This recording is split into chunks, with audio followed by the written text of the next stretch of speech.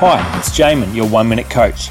The fear of success is an issue of awareness, certainty, safety, state and story. Let's look at the last piece, which is story. See, we all need stories to live out of, and yet some stories don't allow you to succeed. They almost make you feel like success is somehow inappropriate, undeserved or a bad thing. Maybe it's your family story. Perhaps you had a rich uncle who was also arrogant, rude and selfish. He was always used as the example of what not to become. So the thought of success subconsciously is linked with the fear that money will ruin you. Or perhaps it's the Aussie story. We are one of the only countries in the world that has the tall poppy syndrome. We cut down high achievers. We love the battler and pride ourselves on our humility. Sometimes even the religious story holds people back from success.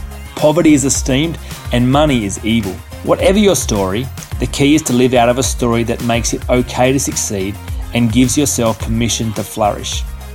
For more information, go to oneminutecoach.com.au.